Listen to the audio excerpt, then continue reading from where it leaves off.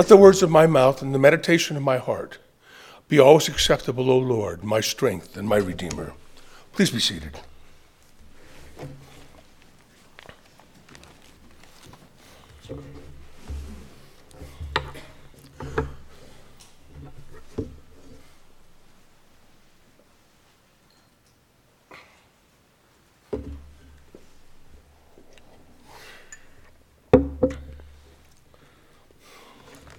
This final Sunday of Epiphany, we celebrate the transfiguration of Christ. We read that Jesus takes Peter, James, and John to a high mountain, and after they arrive, Jesus is transfigured before them. His clothes become dazzling white, and Elijah and Moses appear before them in conversation with Jesus.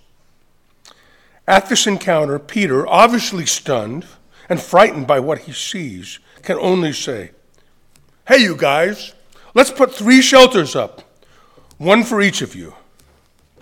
Perhaps it is Peter's intent to ensure that Moses and Elijah would stick around for a while.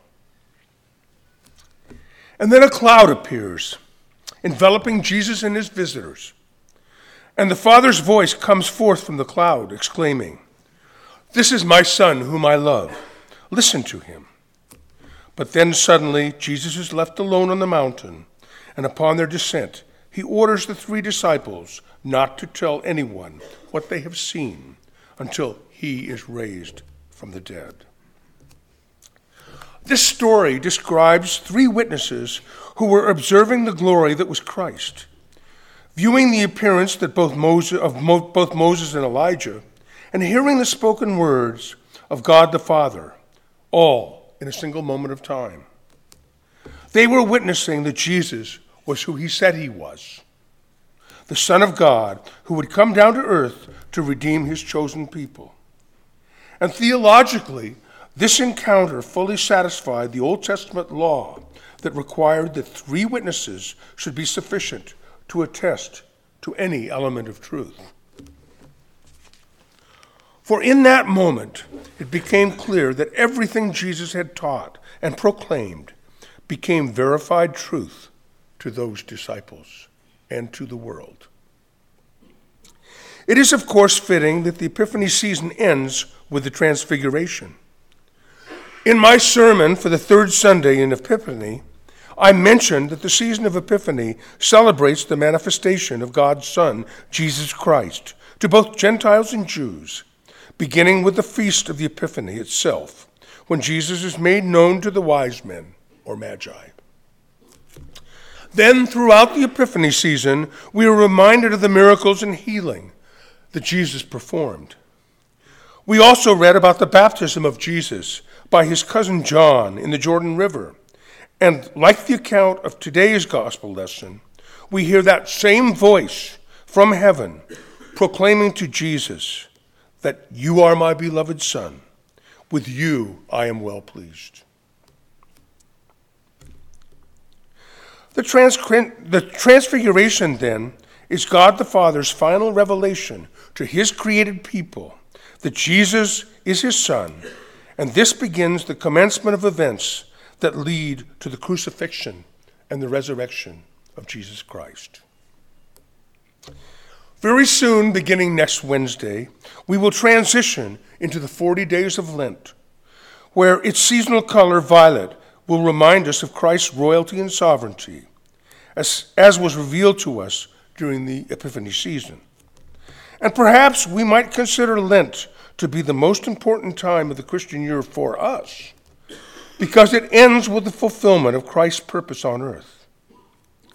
Today, Jesus has been fully revealed to us, and very soon our Lenten experience will lead us along that road of sorrow to Christ's crucifixion on the hardwood of the cross, but with total assurance that we can look beyond that event to his resurrection and his atonement for our sins. In our Old Testament lesson for today, we read about the transfiguration in the face of Moses. The Greek word is metamorpho, which means to metamorphose or to change. In this case, The transfiguration of Moses was caused by his encounter with God as he received the tablets of testimony, which we call the Ten Commandments. The transformation of his face was a revelation to the people of Israel that Moses had indeed been communicating with their God. But there, instead of awe and a desire to embrace their encounter with Moses, the Israelites were afraid to come near him. And thus Moses veiled his face after giving them his messages from God, because the people had veiled their hearts and minds. Today, however, God has lifted up that veil from us. We no longer need to fear his intentions toward us, because that veil of doubt and guilt, which was felt by the Israelites, has been removed from those of us who are believers. We are now able to bask in the light of Christ because we know that his resurrection has provided atonement for our sins and a path to eternal life with God. Finally, as I read through the Bible passages for this week, I can't help thinking about how much more the words of Aaron's priestly blessing mean when we reflect upon the transfiguration of Jesus Christ and its relationship to the transformation that God offers to make in our lives when we allow him to lift our veils of fear and apprehension from us so that we may see the light of Christ. May the Lord bless us and keep us. May the Lord make his face to shine upon us and be gracious unto us. May the Lord lift his countenance upon us and give us peace. In the name of the Father, the Son, and the Holy Spirit.